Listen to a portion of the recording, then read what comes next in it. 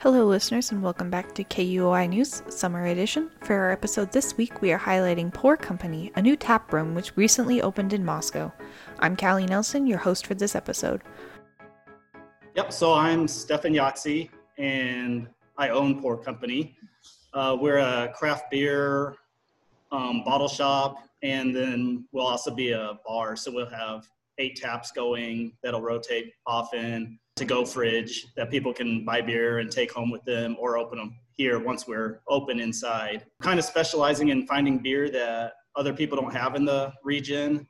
Pour Company opened almost a month ago, and while opening during COVID-19 was not in Yahtzee's original plan, he has adapted by opening an online storefront and offering in-store pickup. Yeah, I mean, it wasn't my intention to start during coronavirus.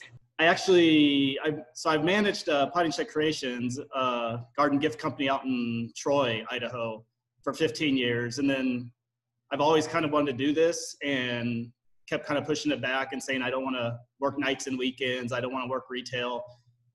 But eventually it was just got to the point where I don't know, I felt like I needed to do it or I'd always regret it. The physical location of Pour Company is on 6th Street next to Stax and is currently open 7 days a week from 11 a.m. to 6 p.m.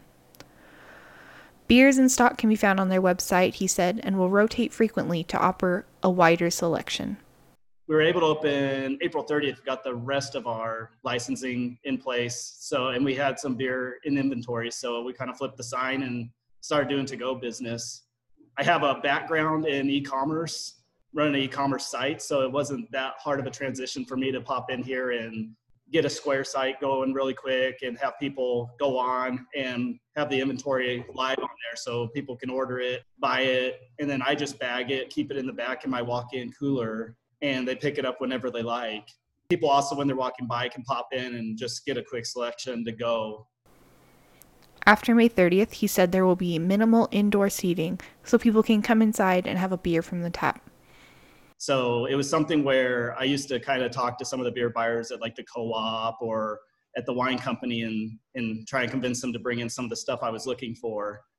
Kind of the thing that pushed me to do it a little bit was when the wine company closed down, because I always went in there and chatted with Terry, and he was great about getting beer that I was looking for and friends were looking for. When he closed down, that's when my wife looked at me and said, you just have to do it yourself and take that risk. So that's all we have for this episode of KUOI News. Thank you for listening.